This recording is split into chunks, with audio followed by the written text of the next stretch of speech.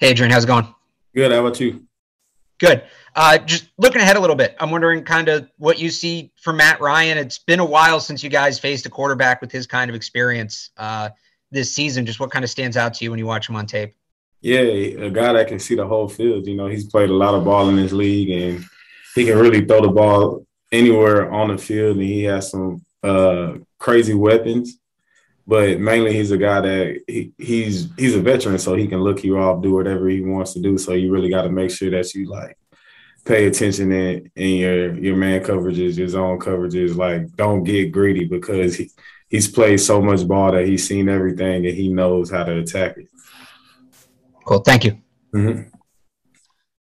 Go next question, Chris Ryan.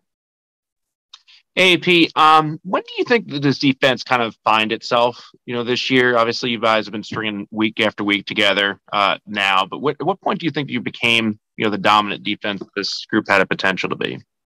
I still don't think we're there yet. I mean, there's a lot out there to still go get. Our main focus isn't really finding the defining point for our defense and saying, like, okay, we got it. Our main focus is just, like, getting better each and every week. And we've been stringing them along. I think we're at 4 in a row now. And at some point, you just get tired of losing, and you got to look within yourself. Each person has to look within themselves and say, what can I do better? And that's what our defense has done. And we're just continuing that mindset and taking it to as far as we can take it.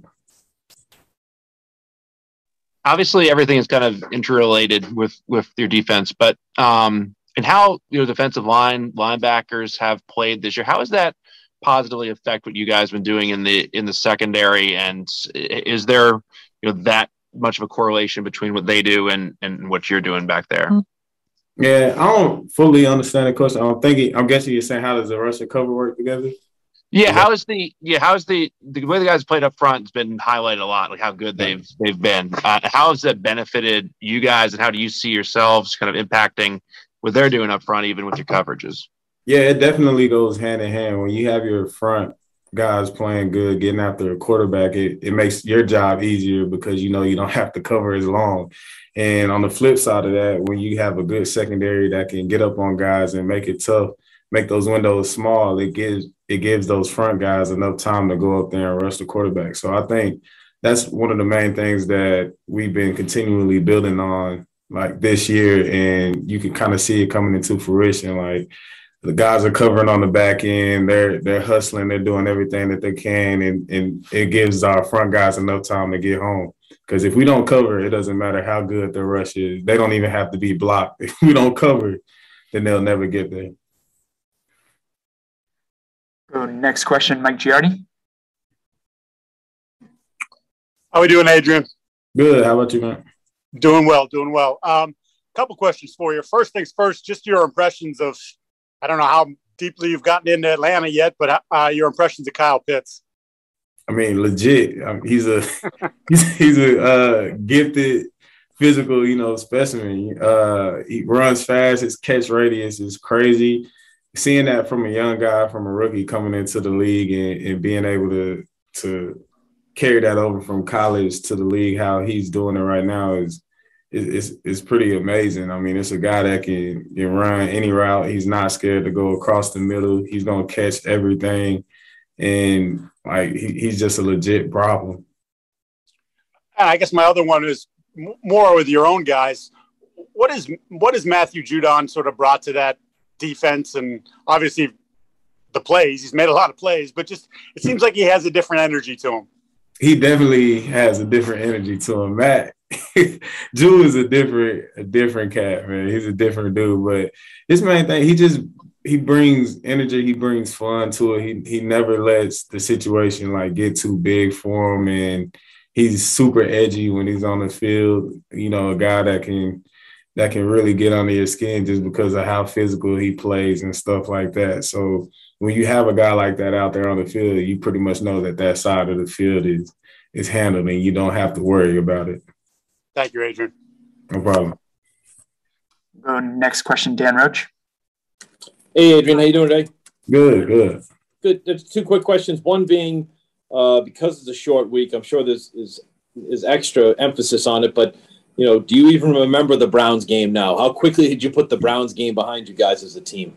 Yeah, the Browns game was put away last night. When you play on Thursday, it's pretty much like, hey, you have to wake up and go. We didn't really have time to go over that. You kind of go over the problem plays that you've seen, corrections here or there, but with our game being on Thursday, it's all about Atlanta right now. And speaking of Atlanta, they had a kind of a blowout loss on Sunday, but they're a team that also beat the Saints in New Orleans just prior to that. How dangerous a team is that, especially maybe you're going to see an angry team come Thursday? Yeah, you can't even worry about that Dallas loss. Like, whoever we play each and every week, we're going to get their best performance. It doesn't matter if they're a good team or a team that's struggling to find a win. Like, we're going to get the best performance and expect those guys to come out and try to give it to us, just because, they have some extra motivation. Like you said, they lost last week, and plus you're playing the Patriots. So they always want to stick it to the Patriots. Thank you. Mm-hmm. Go next question, Levin Reed.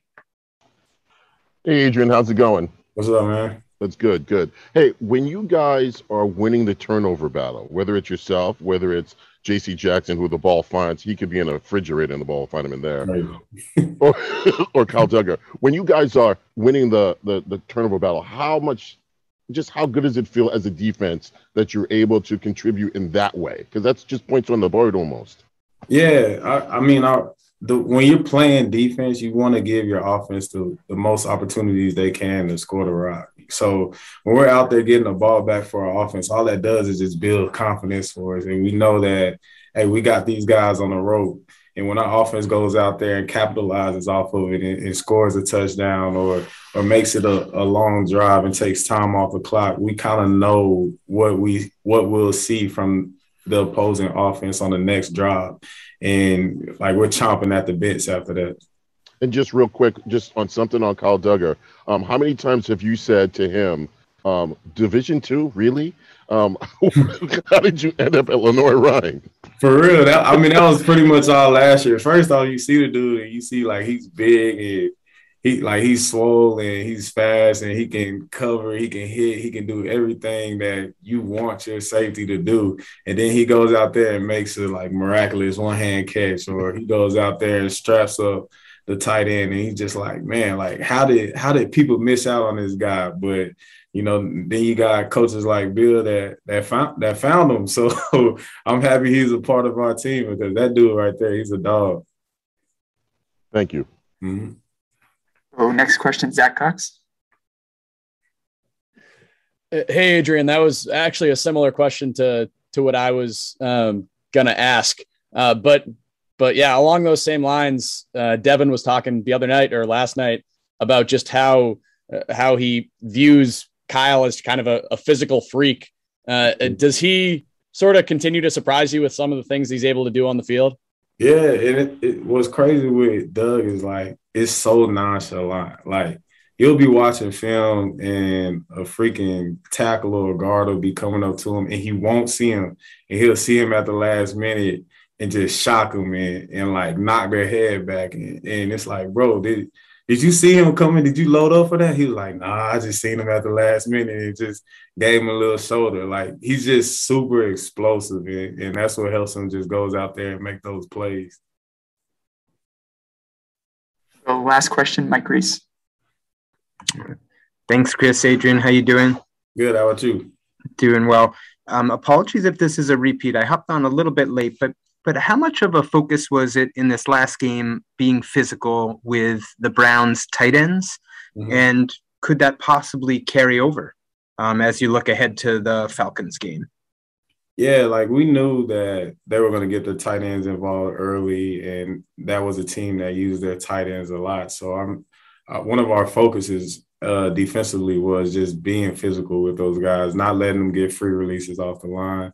And going into this week, this is another team that uses their tight ends well too. So, they have two legit tight ends on the field where you got to know where these guys are at, like, the whole time. Because if you lose them, it's just going to be like they're popping out the ground for a 50-yard gain.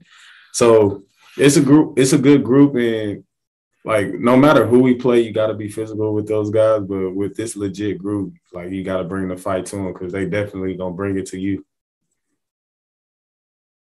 All right. Thanks, Adrian. Yeah, thank y'all.